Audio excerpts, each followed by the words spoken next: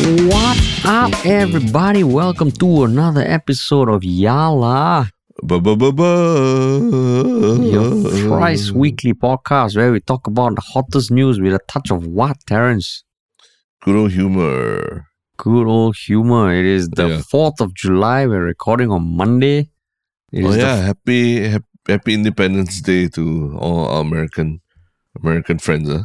Yeah, all Singaporeans based in America.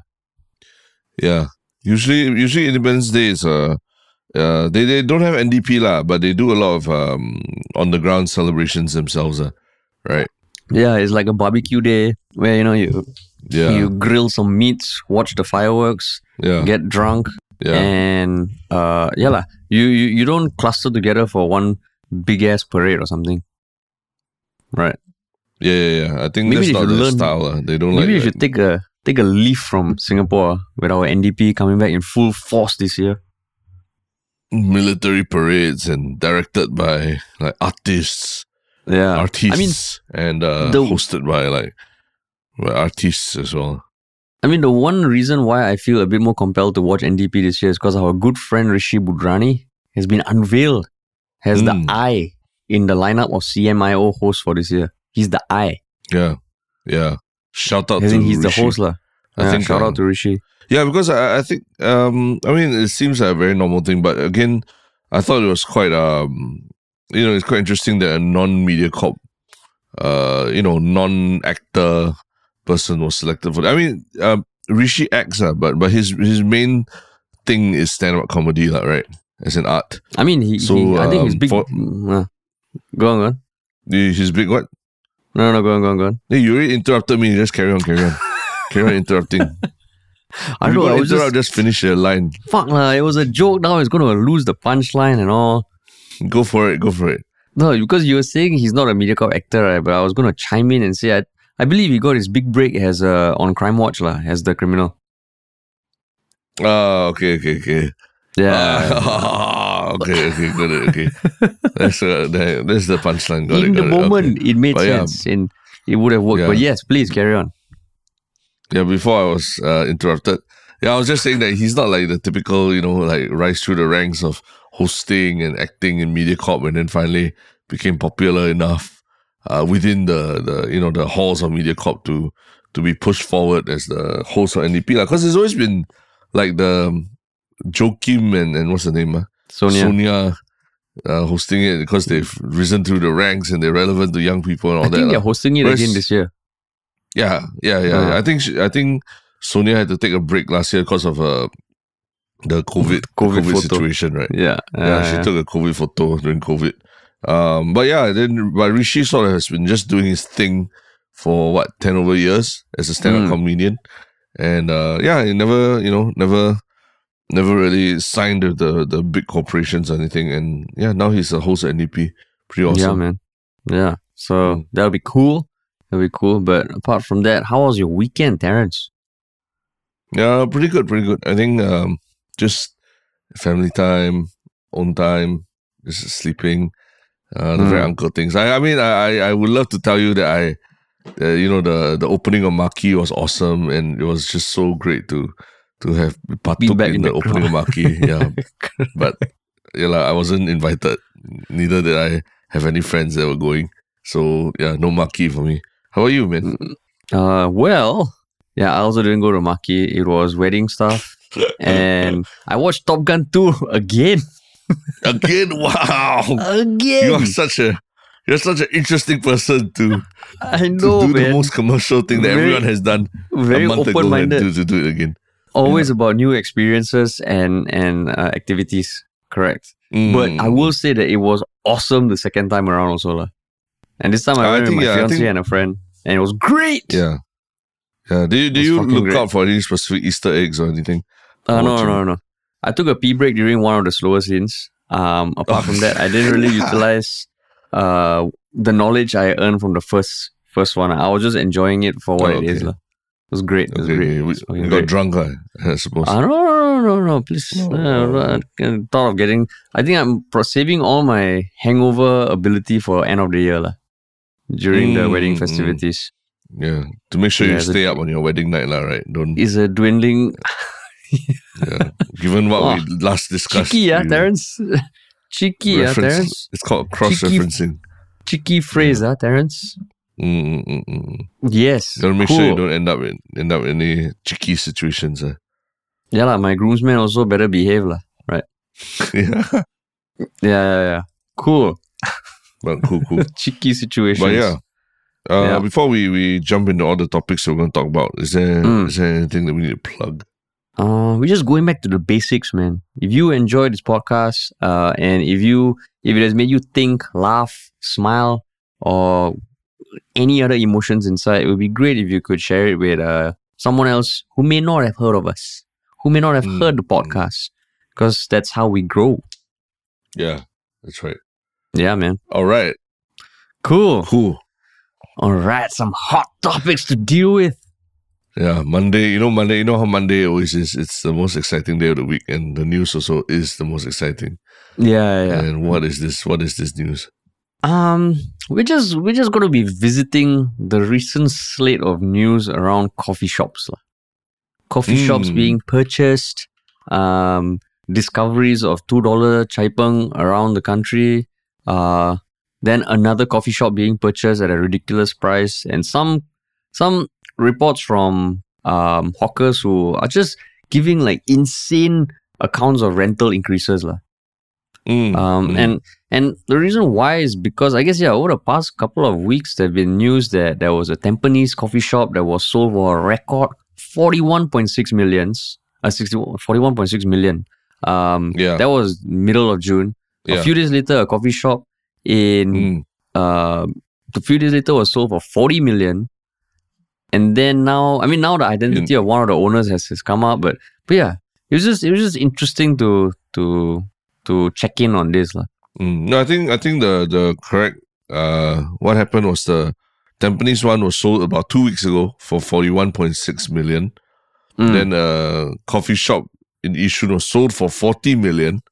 And then a few days ago, the buyer of the Tampines coffee shop also bought a nearby coffee shop near that one for another 16.8 million.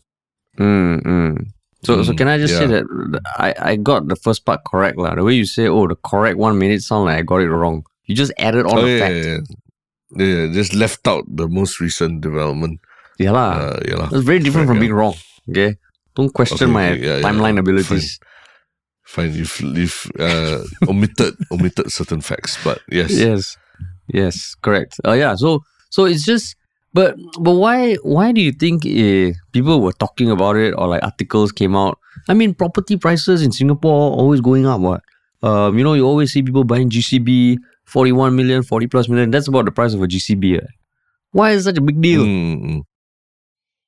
I think, probably a lot of people, because they've always associated coffee shops with cheaper hawker fare that is available right around their houses, right?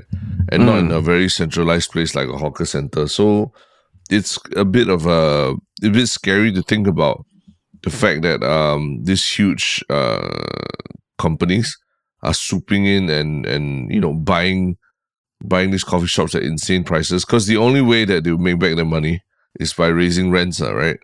And once they raise the rents, the cost of that is going to will be passed down to the consumer as well. So you can say goodbye to cheapish hawker fare around your estate and households. Because I think for people who maybe are not from Singapore or don't understand the concept of a coffee shop, we're not talking about a place that sells like latte, bagels, that kind of coffee shop, bagels and lattes and stuff with avocado and all that, and truffled mushrooms and all. We're talking about like it's really a communal space, where maybe there are like 5 to 10 different hawker stores selling different types of food at relatively affordable prices to many people in the neighborhood, right? Yeah. And a lot of times these places are also focal meeting areas for people living in the neighborhood. So you see a lot of uncles and aunties hanging out at these coffee shops whether it's just having a coffee or just watching television, because there's a television showing the public channels there. Or sometimes even if they pay for the rights or football to watch football, you see people gathering there on weekends to watch football together. There's a communal experience. So I think a lot of Singaporeans are afraid that once all these once these cheaper options for food are not available to them, then they also basically lose that communal space as a place for them to get food and to hang out with their neighbors. And I mean, just to clarify the difference, I mean the makeup of a stall, or what I mean. So okay, basically at its lowest unit, there's the food stall, which is run by a hawker. And then from Googling and reading up on the NEA and the SFA website, a coffee shop is essentially a smaller cluster of stalls. So like what you said, 5 to 10. I think the one in Tampines was 18. And a hawker center is like one of those huge as, Maxwell Food Center, Old Airport Road Food Center. That's a hawker center. So the ones that were purchased were coffee shops. Right. Right. So okay, so I tried looking up like what is the how you say the parameters of these coffee shops, because in some way, like, is it owned by HDB? Is it owned by I don't know who owns it, or is it just considered like private property? Because they were talking about, the rates it was purchased for like $6,000 per square foot, which you only hear when you're buying like residential property and all that. So are you aware of how it's powered? What is the back end policies and how it's governed? From my basic reading and understanding, and it could be wrong, I believe HDB owns the land, right? Yeah. After they bought and developed it for public housing. So the land, but the land that they sort of set out for these communal facilities can be privatized. Can be privatized. So they can be sold off and purchased as individual properties to big corporations, like the corporations that have bought these coffee shops. So I see. There's nothing. I think they already then and currently these prices that they've been bought at, they were bought from other private owners. Yeah, they were not bought directly from HDB at these prices. So this generally reflects how landowners are thinking about property prices in Singapore. So I think one of the reasons also why it was kind of like it got articles like that is because everybody knows that inflation is at an all-time high. Prices are increasing because of supply chain disruptions and all that shit. And I think I would go so far as to say that I think a lot of Singaporeans know that we have heard this thing where the low price of food that you can get at a coffee shop or a hawker center, it's going to be tough to last, right? I think even the past few years we've been saying that Singapore is expensive, but sometimes we forget how expensive Singapore is because we have access to like $3 meals, which for a developed city, a first world city, it's fucking hard to find, right? And it almost feels like, how is this still possible in this day and age? So now when you see these kind of things, it's almost like, oh shit, is this the thing that we've been kind of like dreading for the longest time? Because when you read articles like this, they talk to the stall owners and like you hear accounts of like the stall rental moving from like 5K to 10K over the course of a few months. I think the last time there was a changeover in a coffee shop. Let me find the exact article. Like you imagine, it's going up like by 100%, no? And quite often, like the stall owners leave. And one article that caught my eye was like the guy who bought the Yishun coffee shop. He promises to not raise coffee and chai peng prices, And I was like, okay. Yeah. That sounds a bit too good to be true. And like what you said, the company that bought it is this company called Chan Cheng Group. And the guy who said that is Ricky Kok, who's the founder of the group. And he established it in 2001. And essentially, it has over 160 shops in Singapore. Amongst that is like chai peng stalls, seafood specialists, roasted meats and all.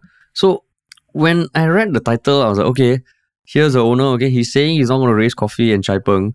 And then, but he also said adjusting rental price, that he will be adjusting rental prices at a coffee shop. And I was like, how does that make sense? Yeah. You're going to be adjusting rental prices, but the chai peng and coffee not going to increase. But then he owns a chain of chai peng shops. And most of the time, the owner of the coffee shop, or like, they run the drink stall, right? So he can still keep those prices down. But a headline like this, it kind of like, then you realize, oh shit, he's saying something that might be true, but what about the rest, and that's where it feels it's going to be tough for those prices to stay down. Yeah. So I think, what you're saying is a concern that I've also seen in comments and all, that they own coffee chains, they own chai peng stores. So probably for them, they can continue running these two stores, the drink store and the chai peng store. Yeah. And they can keep the prices because there's economies of scale, given that they run a lot of these stores, right? Yeah, but exactly. For every other store, they'll be insisting on probably raising rents for the neighbors. And I guess it's just his way of managing the PR around this, because I guess there's a lot of questions on who are these coffee shop owners, and shouldn't the government be stepping in to stop this? If not, this is the death of hawker culture in Singapore because of landlords and wanting to raise rents, which is for a lot of businesses in Singapore, rent is a huge expense and it's the killer expense, right? Yeah, exactly. And I mean, that's where it feels like, and that's why I was wondering, what are the things in place to keep the prices of this, I wouldn't say regulated, because ultimately, Singapore also needs to be open to business, and friendly to entrepreneurs and companies. But then when you see these kind of things, especially because the people who go to coffee shops and hawker centers, they tend to live around the area, and you only find this in the heartlands, right, in HDB estates. So That's right. it just sounds like, wow, it's crazy. And like, I found the quote I was looking for. I think it's the one at Tampines. So the owner of Zaleha Food Corner, she said the rent doubled from 6K to 12K since the new owner took over in April 2022. 6K to 12K, and she has had to raise prices between 20 cents to 50 cents. Don't know whether I can pay the workers. And amongst that mix, there was a new stall that came in. It was a mala stall, and they said the $12,000 rent didn't deter them, But I guess it's inevitable that we will see the stalls change in nature, Like mala wasn't a thing like 10, 20 years ago, right? Or at least not a thing in Singapore, Yeah, it wasn't. Yeah. Yeah, so it just feels like, wow, and I think, I'm sure you've also been to one of those coffee shops that has come up only in recent years, where it was, okay, a coffee shop needs to be here, maybe a central kitchen cooks everything, and the people there who are working there are not the people who started those stalls. And it feels different, sure. Right? Yeah. It feels different. Yeah, I mean, I think the biggest concern, is just that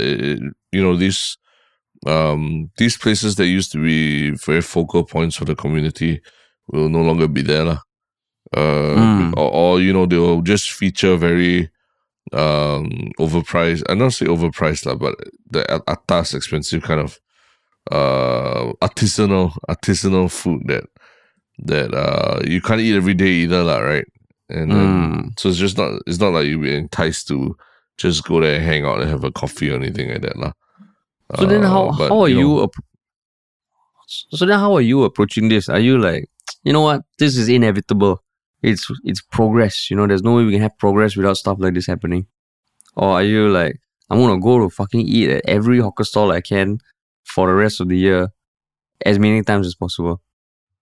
I guess I guess one thing is that I think the tough medicine to swallow is that we probably, as consumers, do need to pay higher prices for hawker food. If we really want it to be more sustainable for hawkers, right? And you know, I'll probably get screamed at for suggesting something like that, right? You know, privilege and everything. But the truth is, you can't keep subsidizing hawker food and hawkers forever either, you know. Because there's this mindset that hawker food is cheap, and it doesn't, and part of that, you know, in our whole meritocratic society is that if it's cheap means that it's easy to do, anyone can do it, and you know, it there's not much skills or barriers to entry required to do it, right? And so it's not coupled with that, the idea that it's cheap is that it's also not a respected craft or respected skill that we are willing to pay money for, right? You contrast this with like someone in Japan who says, I want to be, you know, a sushi chef when I grow up, or I want to be to do sushi or something like that. I think it's completely, people around the world will just completely respect, oh, you know, this guy is really dedicated to his craft, and you know, it's a respectable skill and everything that he's learning, right? Because, you know, because of how sushi is marketed as a very premium food around the world, But then if someone tells you, oh, I want to be a hawker, I want to do the best laksa, cook the best laksa ever in the world. Generally, people are like, oh, okay, well, if your laksa is expensive and more than $5 to $6, nobody's going to pay for it, and it's going to be very tough for you to survive. You know, that's the general sense you get from like reading comments and all, people mocking, almost mocking any hawker who dares to raise prices, right? So, but I mean, unfortunately, you know, the in Singapore, we tend to price people's skills based on how much they charge us, right? And because of that, we've always never shown enough respect to our hawker culture, and that's why hawker culture, everyone is saying that hawker culture will die, and unless something is really done about it, it will become probably just it'll be just part of our history, that, you know, that at one point, you know, we had a hawker culture that was a UNESCO heritage recognized skill and everything. But today here's your more expensive artisanal toast that you're willing to pay for, that you're willing to pay $20 for. But but when it comes to hawker food, we're not willing to pay for it, you know. But I mean, you bring up, and so I mean, just to conclude, I am rambling a little bit about it, but I am saying that it does take both hands to clap a bit, you know, if we want to talk about rescuing the hawker culture and all these these communal spaces like food courts and all, we need to be willing to pay a bit more for hawker food. But then the thing about, there is the tier of lower income individuals who do rely on low price hawker food, right? So if it goes up across the board, then they will be impacted a lot. Yeah, and so I mean, there's no one perfect answer to it, but I mean, a solution to that is to give them more support, you know, food stamps, food vouchers, things like that. I mean, you know, but we can't. Why is it that the onus to provide for low income people falls squarely on the hawker's shoulders, right? If we're talking about social safety net, that should benefit anyone who falls on hard times and all that. That should come from everyone's pockets and not just from the hawkers' pockets, right? So it's not fair that the hawkers, we say, hey, how about the low income people? But then we're relying on the hawkers and the legislators to create it for them. Whereas for us, like, when you take $5, every time you pay $5 for a coffee at Starbucks, take out another $5 and give that to, you know, someone who's on the street selling tissue, and that pays for their lunch for the day as well, right? So I'm not trying to be to paint myself as a saint that I give a lot of charity, but I'm just saying that I think the perception of our hawker culture matters a lot, and even the discussion about these coffee shops, all that, I'm seeing a lot of the same things where people are saying they'd never be willing to pay more than $5 to $6 for any kind of hawker food, and that's why the hawker culture will die and things like that, like, you know. Yeah, so that one, I think, it's just yeah, there needs to be some sort of I don't know what in place that allows people who maybe are able to pay a bit more to pay, and the people who can't to just still get the same meal. Yeah, maybe food stamps, maybe because like honestly, you know, we have spoken about so much about the Chai Peng Nia office, and I'm sure everybody has their one or two hawker dishes where you eat, you're like, walao, this is damn shock. It's so many places that I've eaten, like I don't know, a cafe or restaurant, the food is nowhere close. And the Chai Peng, we pay like $4, right? Maybe there needs to be somewhere. And this is kind of like the existential question we've all been hearing for years. Like everybody wants low cost hawker food. But then, like I think what you said, like the impression is like, how can I pay like $8 for Chai Peng, even if it's like amazing? $8 Chai Peng immediately. I mean, now you see headlines, you know, people paying $9 for nasi padang, $10 for Chai Peng, all it makes the headlines. Because there's the thing, $10 Chai Peng, how is that possible? And for people who are listening, maybe are not familiar with Chai Peng, which we have said like 29 times in this whole podcast, it is just a dish where one plate of rice and then a bunch of dishes in front of the auntie or uncle. You point at 2 or 3 dishes and then they put it on, and then they use their algorithm to decide how much to charge. Yeah. So I think it's one of those things, like it's almost, you can see it being inevitable that prices will go up. But then, if like, I guess what is sad or confusing is that we've been having the same discussion for so many years, but to the layperson like me, where I'm not aware of the intricacies of how HDB, NEA, URA and all are dealing with this, it still feels like, wow, this hawker thing is the same thing and nothing has changed. Like, okay, rental prices go up. The prices of the food can't go up, and then the hawkers and the stall owners get fucked.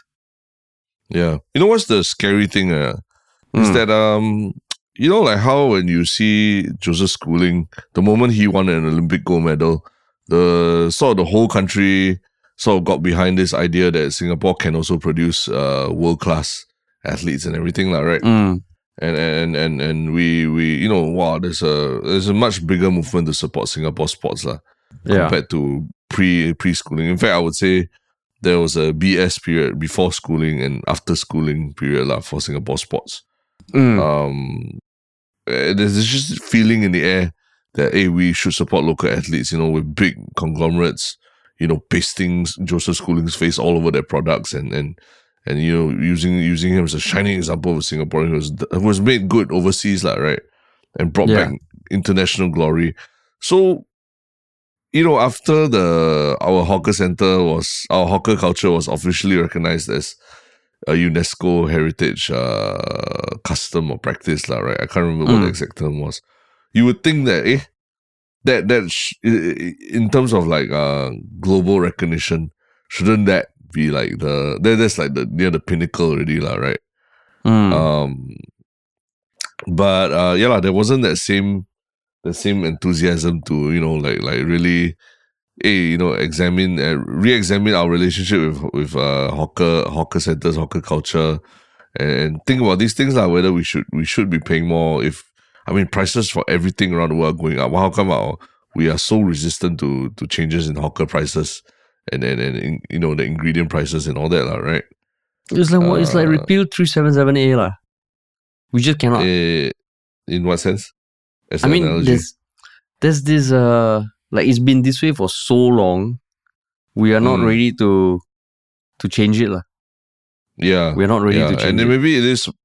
Yeah, the problem it is a political minefield also, right? To tell people that, hey, to save this culture, you kind of, everyone needs to bite the bullet and you know, understand that you need to pay more, right? Yeah. But you know, we're doing it by raising GST and then offsetting it by giving rebates and vouchers and all that, right?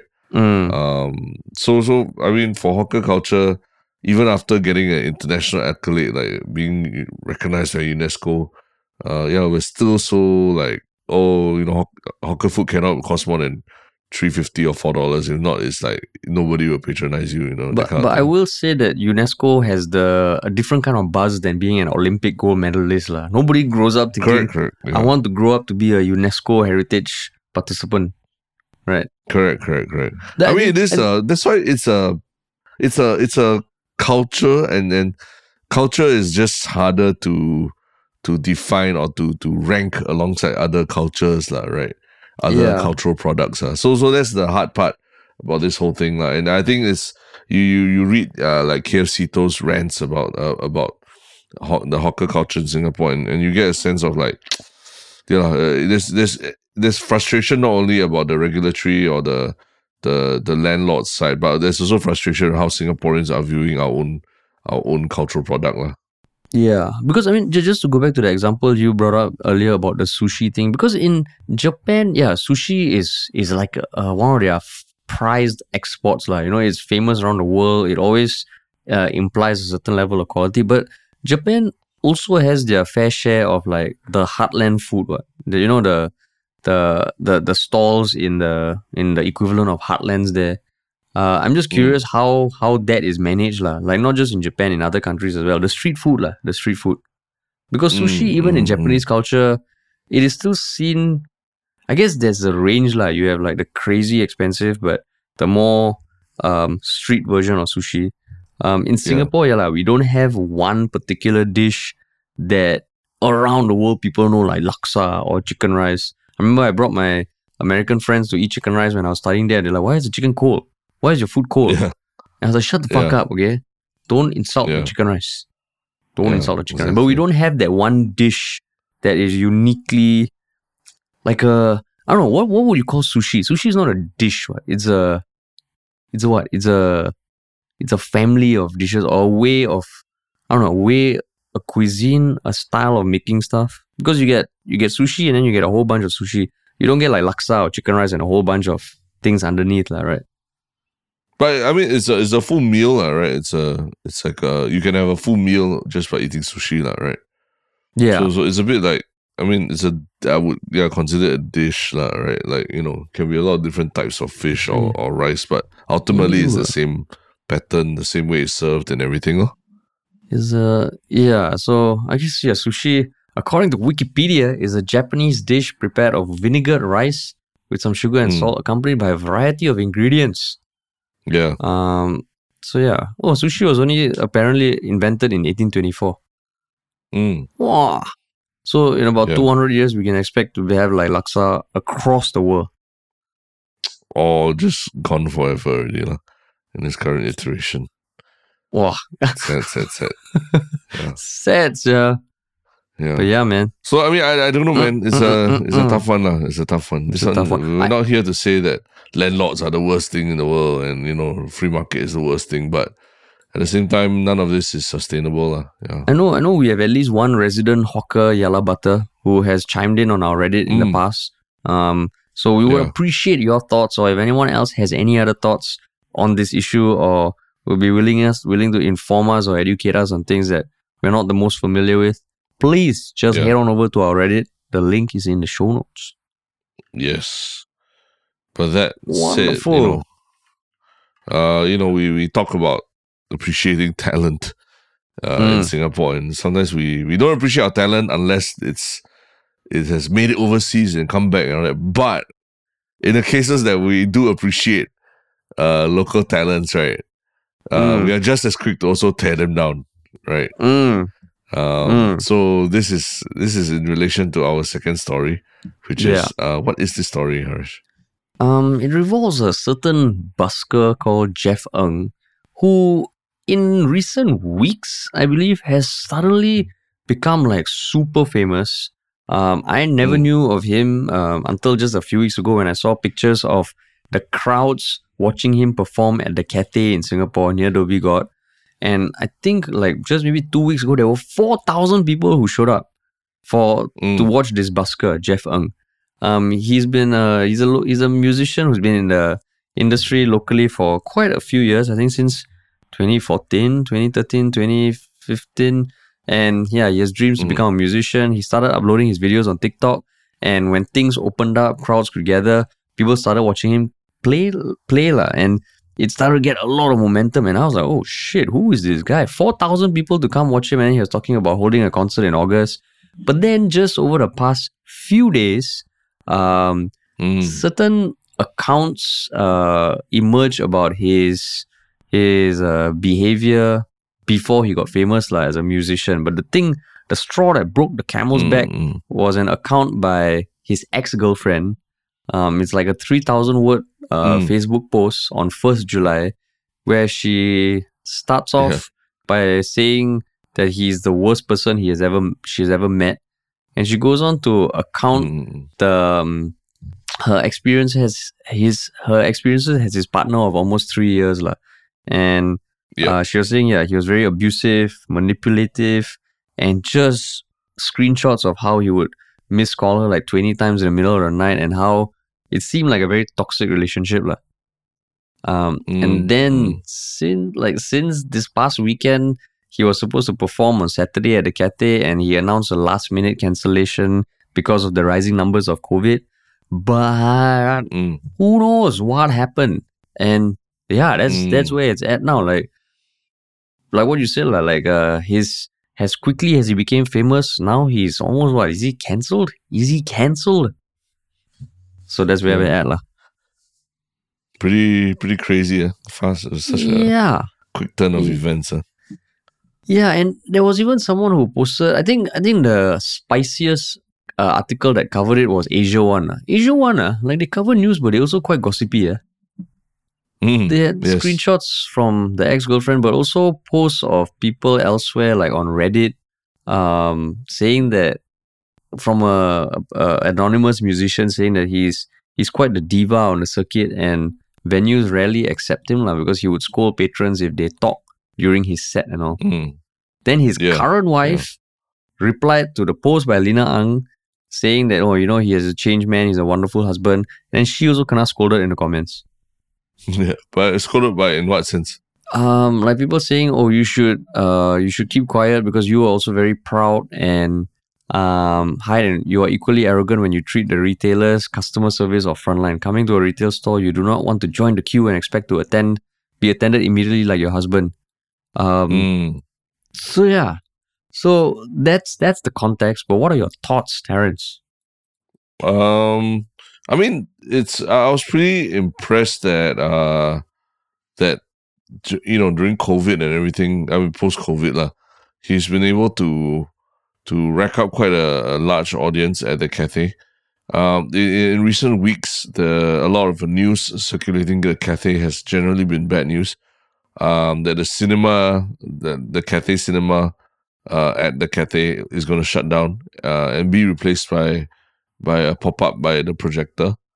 Just the general vibe is that nobody is going out to these places anymore. Nobody is watching movies. Nobody's hanging out at that area that's stretched between the Cathay and is it Sota? Sota is there, right? Yeah, the School of the Arts. Yeah, and that place has I think you and I, we got a lot of memories of that space because actually we filmed quite a lot of videos in that whole area before, right?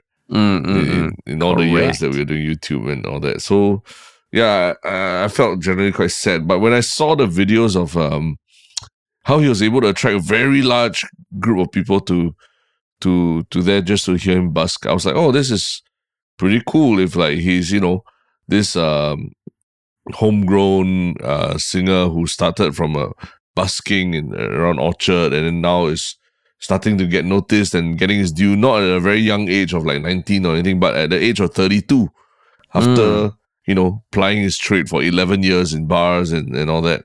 So I was like, wow, this is a pretty cool story. If he actually makes it big after this. But yeah, but when I saw the stuff being written about him by his ex-girlfriend and all that, I felt a bit like, just maybe it's just bad timing or bad karma or something like that, Some of these things have looked to have come back to bite him. I think the ex-girlfriend one, I mean, it sounds really terrible, but at the same time, you got to remember it's an ex-girlfriend, right? And you're only hearing her side of the story. And there definitely, I mean, there's a reason why she's an ex-girlfriend, right? So you kind of need to take that with a pinch of salt. But actually, the other accounts of how he behaves, as a performer, to people, to his audience, to other people in the industry, all that to me is a bit more concerning, right? But at the same time, we've also heard like there are people who are very talented who do behave like a bit more diva at work and everything, right? So will he be able to survive this storm on social media? Let's wait and see, lah. Yeah, I mean, that's my thought. Well, how about you? What do you think? I was curious to see what the ex-girlfriend said, and she did go into quite some detail, lah. And she did also put a disclaimer that, I'm sorry if this post triggers the other victims. And she did say that she never understood toxic relationships until she was in one. And while I do also feel that, okay, this is just her POV, and this kind of he says, she says thing is always tough. It does sound like I've known people in relationships like that, lah. And if it's true, it's like, wow, that's not good. But I just found it like I think it's sad, but it's also I mean, nowhere could I find how many years ago this was, right? I hope he has changed, and people are capable of change, lah. If I try and be optimistic. So when I saw this, I was like, oh shit. It's like, man, it's like there's a moment. Unless you have been a wonderful person your whole life, it's better to not get famous, lah. Maybe, in some way. So yeah. But this is tricky because if she really went through something horrible, also don't want to trivialize that. But it's just one of those, you read it, you're like, it's just shitty all around, lah. Yeah, I mean, it sounds like the classic. A lot of the behaviors that she was pointing out sounds like the classic narcissist, right? Yeah, exactly. Like you read this, you're like, okay, you either know someone like this or you have heard someone who's done this kind of shit. So it's not too far-fetched. You can imagine it. Yeah, totally imagine it. And you haven't experienced this kind of thing before, right? Thankfully, no. But I know of people I have experience in the workplace, this kind of people as well, and seen the kind of the kind of grip that they have on their loved ones and everything also, and it's very poisonous, So I totally empathize with the ex-girlfriend, but at the same time, there's a we just saw like Johnny Depp and Amber Heard, like, come out a very ugly defamation lawsuit and everything as well, right? In some ways, you have to say that this guy is he's getting his reputation is being dragged through the mud a little bit here, right? Not encouraging him to pursue any legal action or whatever, but I do think that he does need to answer for certain things in the court of public opinion. And maybe it's good that his wife has come out and said things, but the wife also seems to be getting scolded, like you said. So I'm not sure. Maybe people who have had more positive interactions with him in recent years can also come forward and vouch for him. I think that's always helpful to someone who is not so invested in his success, like his wife or what, right?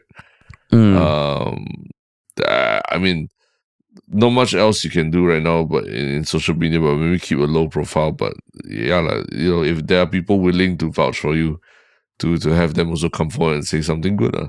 But even then, it's just tricky because to vouch for that person also, then you are associating yourself to someone who maybe you never knew of his behavior in other situations or other scenarios. Correct. This is the musical equivalent of Ivan Lim. The PAP candidate who was thrust into the limelight, and then people came out saying that, hey, this guy's an asshole. He never smiled at me last time. then he cannot taken off lah, right? Lift, yeah. Yeah, he cannot taken off. Correct. So maybe this is like how you read about the origins of religion and all. Religion in some way, like it also helped people stay in check, right? Because for fear of repercussions in the afterlife. In this day and age, maybe you don't even need to wait for the afterlife. You better be a good fucking person, because suddenly you get your 15 minutes of fame, or maybe now it's like 30 seconds of fame. All this shit is going to come and bite you in your ass, lah. Right? Yeah. So but maybe there's nobody who will be. Nobody is ever exactly completely a saint, right? So yeah, I mean, even yourself, myself, and all that. It's impossible to not have anybody have something bad to say about you, lah, right? Yeah, exactly. No, that's why maybe there needs to be a time period, lah. If it's time period, correct. I think anything more than like 7 years, like you can't bitch about it on social media anymore, lah, right? I would say even 5, man. 5 years. 5 years. Yeah. 5 years. But then 5 years like that. So. Then there needs to be a level. If you never smile at someone 6 years ago, then anyone complaining you can fuck off, lah. But if you did something much worse, so then there needs to be a chart of how many years must pass before you are absolved of something shitty you did, lah. And it is in relation to how shitty that thing is. Yeah, correct. Yeah, so that's right. Yeah. So, but that situation, so how? I mean, what was the most immediate thing that you would recommend for Jeff Ng? I think keep a low profile for now, lah. Really, yeah. But I mean, he's in the news now. He's basking in the limelight. I mean, he apologized already. He put an apology already. And I think people forget things so fast, man, these days. Yeah. If he comes out now, I don't know. If he comes out now, like there was some newspaper interviewed the people who showed up for his gig on Saturday, not knowing that it got cancelled, and they said they would pay to watch him. Of course, people always say they will pay until they actually have to pay. But he still has his hardcore supporters, lah. But it has definitely taken a hit, lah. And I guess because I was wondering also why would the ex-girlfriend post something like this on Facebook?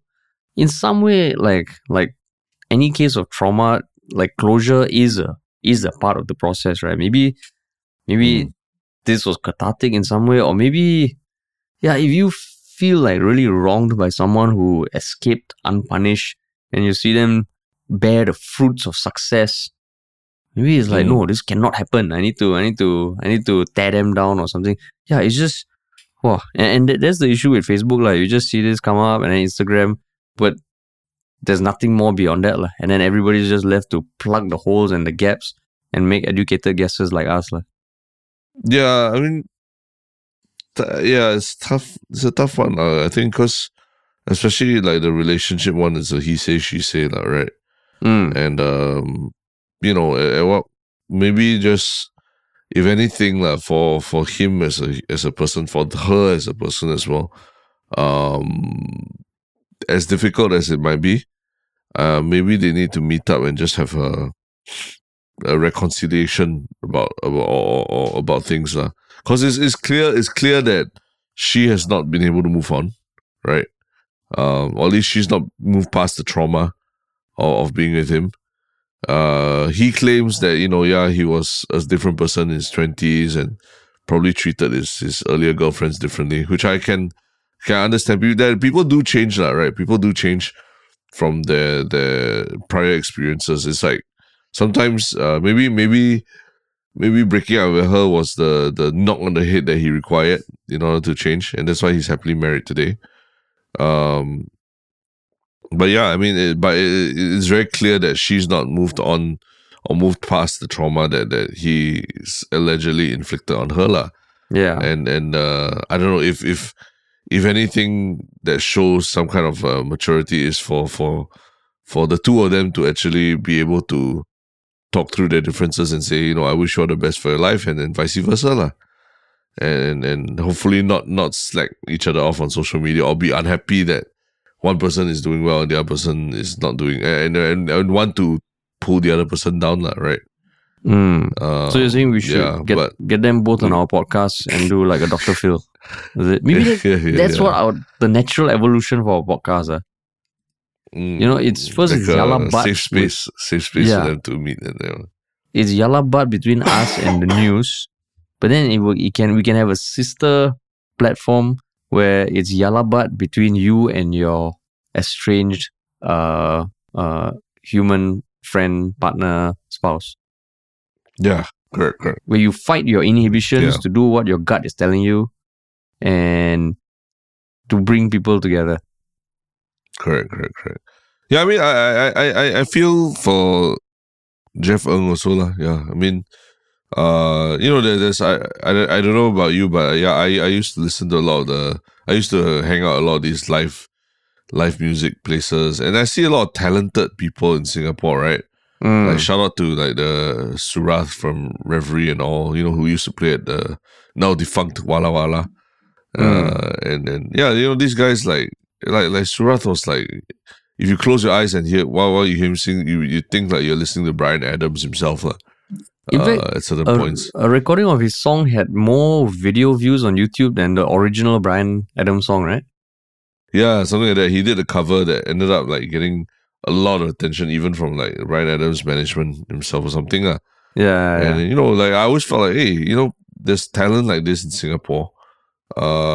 If they did their own originals or what, they could easily, be a household name around the world and all that as well. Yeah. But a lot of times, they just don't get their break on social media. And it seems like Jeff Ng has got his break on social media.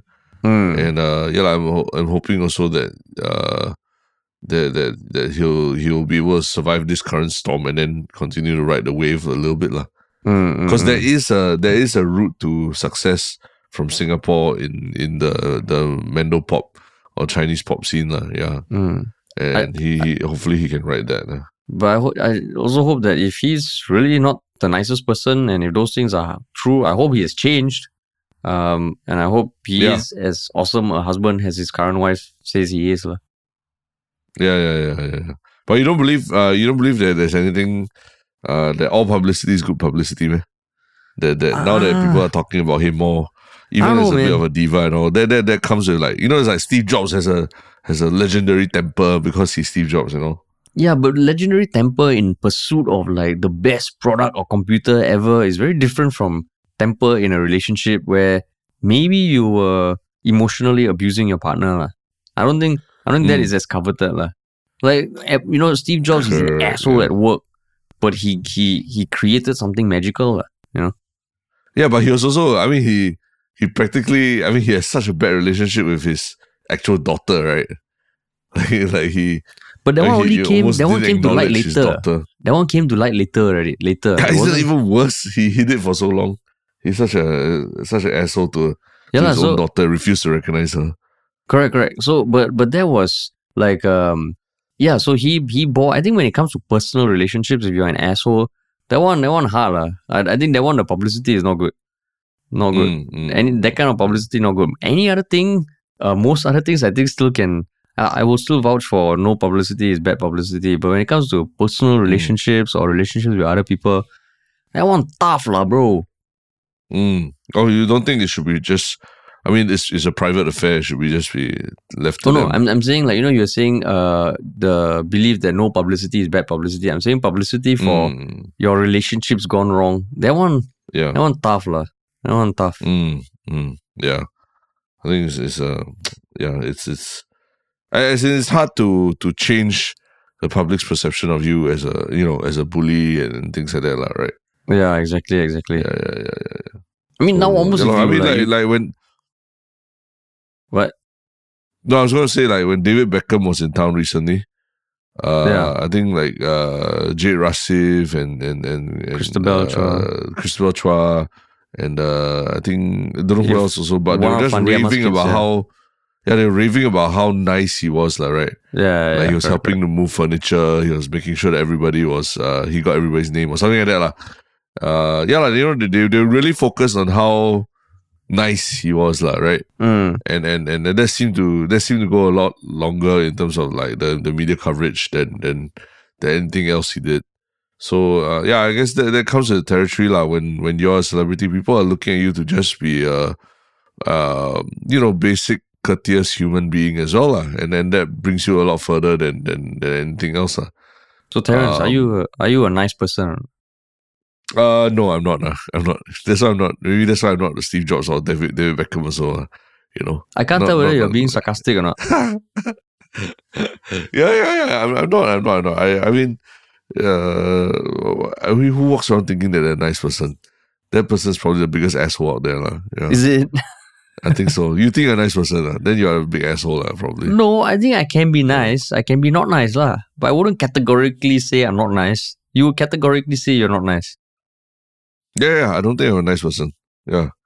Just knowing the thoughts that I have sometimes when I walk around and all that. But thoughts different, right? My thoughts also all fucked up, one. My thoughts are damn fucked up, one. Yeah. Then you're not a nice person, lah. Let's just face it, lah. No, that's nonsense. Stop trying to be like the teacher pleaser. Don't give me the shit. People are judged on their actions, okay?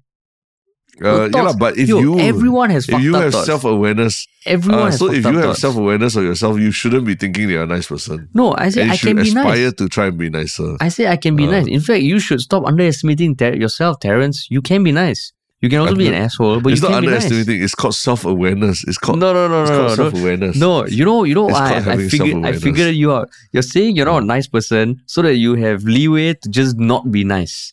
I figured you out. You're saying I don't need leeway. No, so that you can be like, I'm not nice what? I'm not nice what?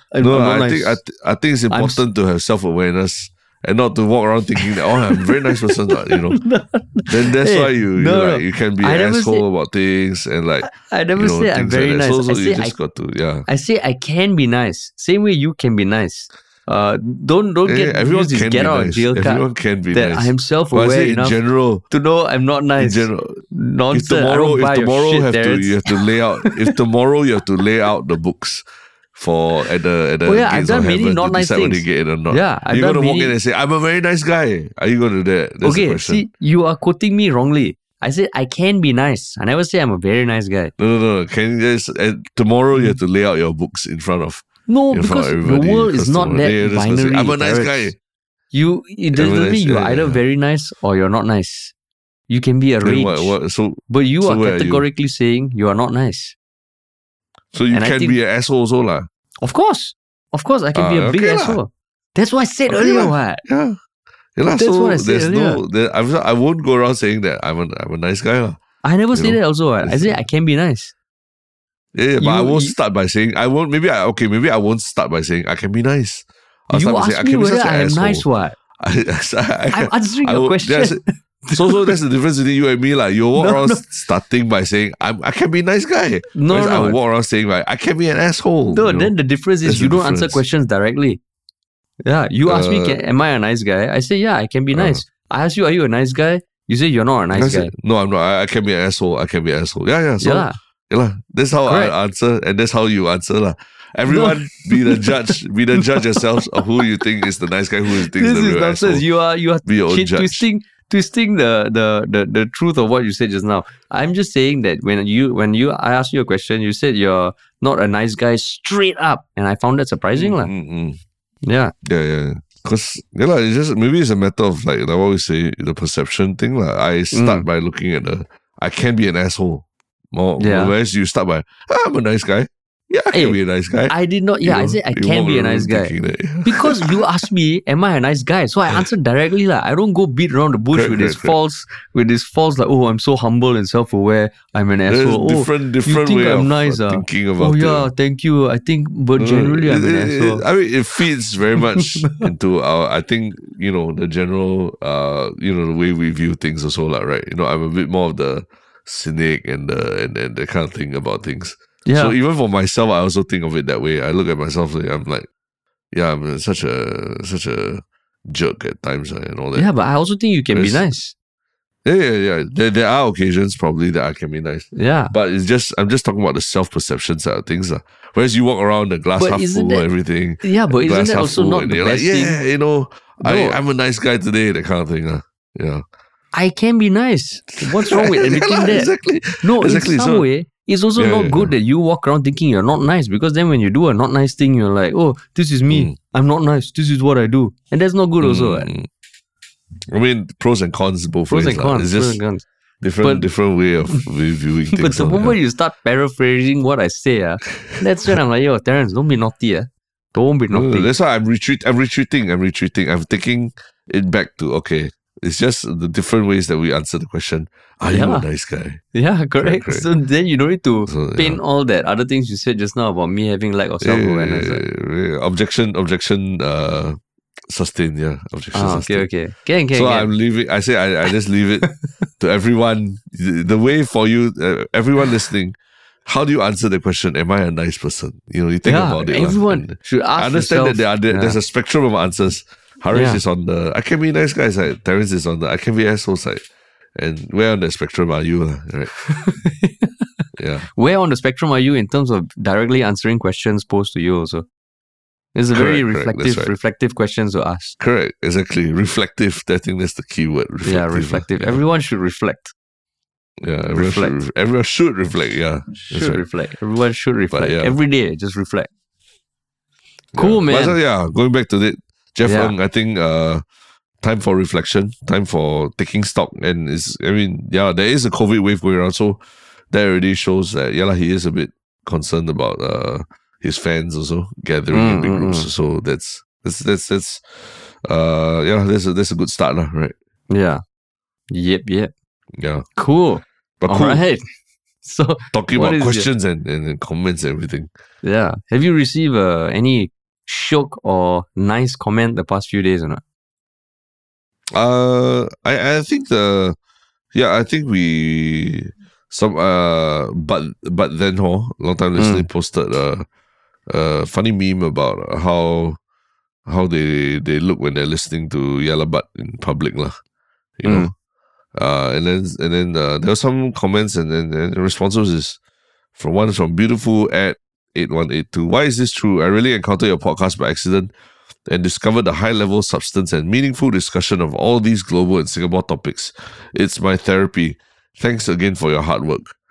So I mean, it's pretty cool that there are still people discovering our podcast and appreciating the discussions we have, even though sometimes we go on tangents about are we nice guys and things like that.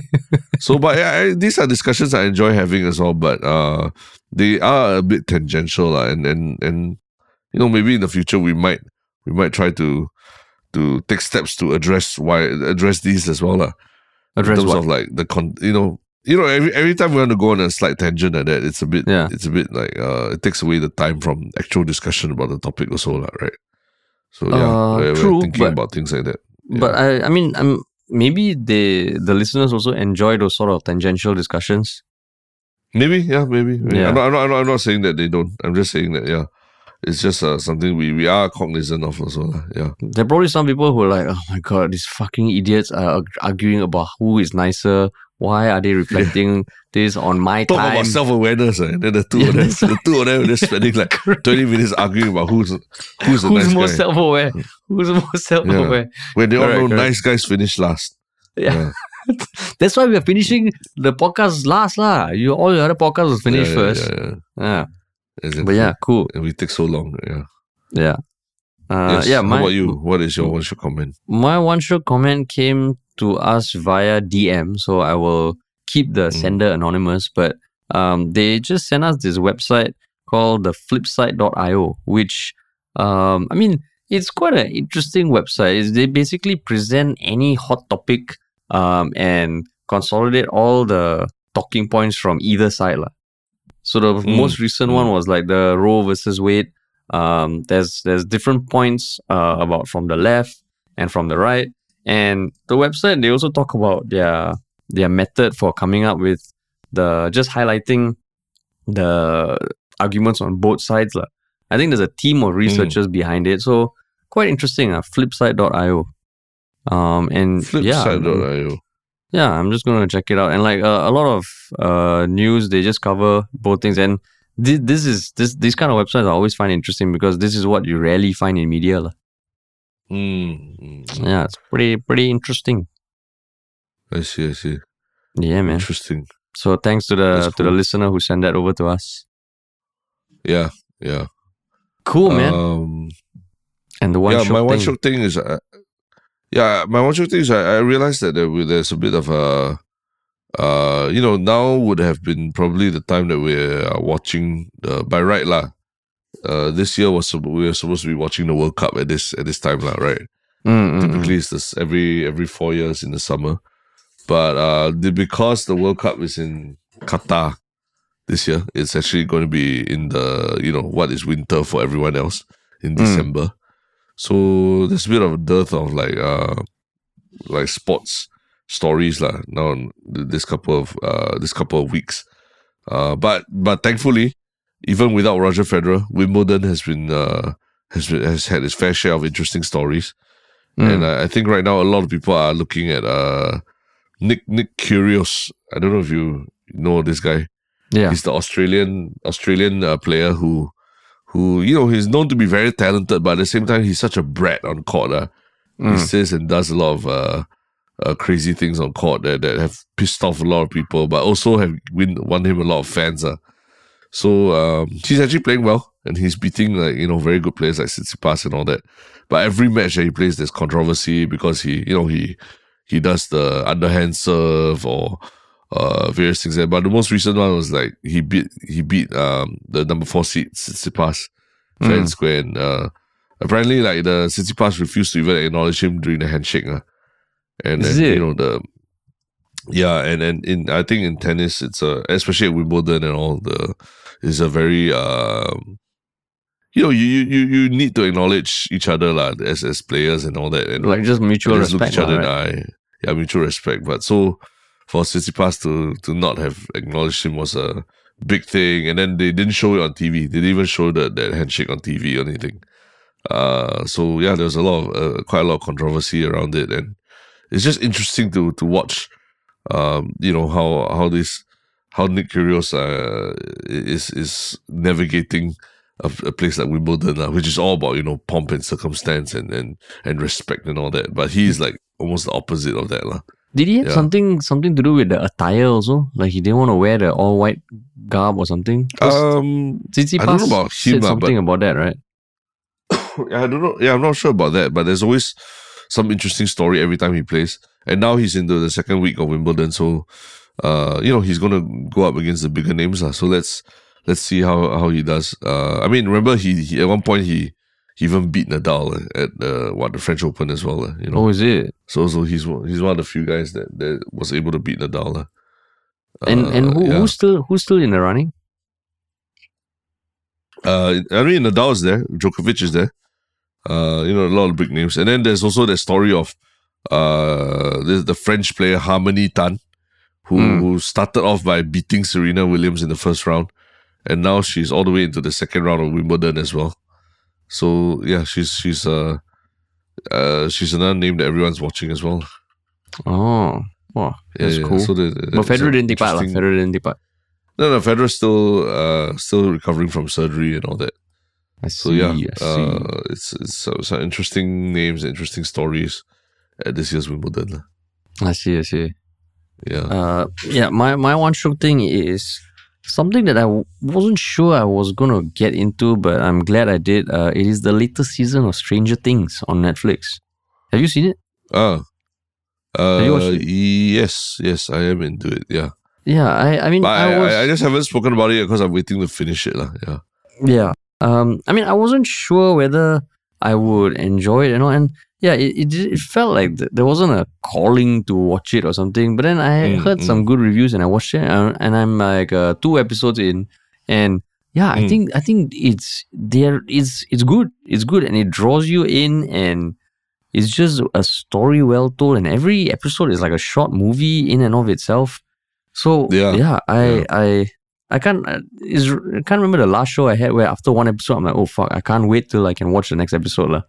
So if you also like me on the fence, and maybe you've watched the 3 previous seasons, give it a shot, man.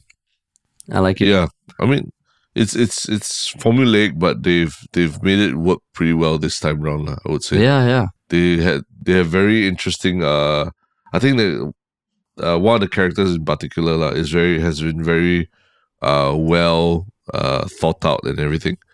And it leads to a very iconic moment in the season also lah, which has led to okay. Yeah. Okay. No, okay, I won't spoil, but it has led to like a song from the past suddenly making it back on the Billboard charts, and that in itself being a story also lah. Yeah. Okay. So I'm pretty sure you haven't got there yet because you've only watched a couple episodes. Yeah, I haven't. Yeah. You haven't got there. But when you get there, then you understand what I'm saying. And everyone who has watched that scene, and you're like, it's okay, this is pretty iconic scene and all, yeah. But then now you give me something to look out for already. There's something to look out for. That's the whole idea of Stranger Things. It's like, yeah, but then now when I see all the these song, references. No, when I see the song, everything, I would be like, oh, okay. It would have been even more surprising if I didn't really know to expect this. But everyone was talking about it on the internet. I haven't seen that everyone. Everyone is like, you open anything. You're the first person who mentioned this that I have heard. Maybe because there's this thing called social media. Maybe because when it was happening in the periphery, I didn't take notice. But then now when it's front and center, you tell me. I knew I should have just told you, okay, stop. When the moment you said, fuck. But I think, like you, I was a bit apprehensive about starting Stranger Things, because to me it's like same shit, different season again, But I just feel this season they've done the setups and payoffs properly, and there is character growth. Okay. I feel you're gonna give away something else. So I just watch it and just ignore whatever Terrence said just now. Just being enthusiastic about your one show thing, and this is the response I get. This is a backhanded shit on my one show thing now. You're taking away some future shockness that I would have experienced if you didn't mention that. It's not. It's a completely backhanded shitting on my one show thing.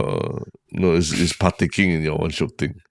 Which is the idea of a one shot thing anyway. It's for everyone to be able to partake in it and be able to, everyone let's rave about it together. So don't shit on your own one shot thing. It's still a backhanded shit on by you. So now this is even more insidious than just shitting on it directly. But yeah, hope you guys enjoyed that episode. Yes. And we will talk to y'all soon.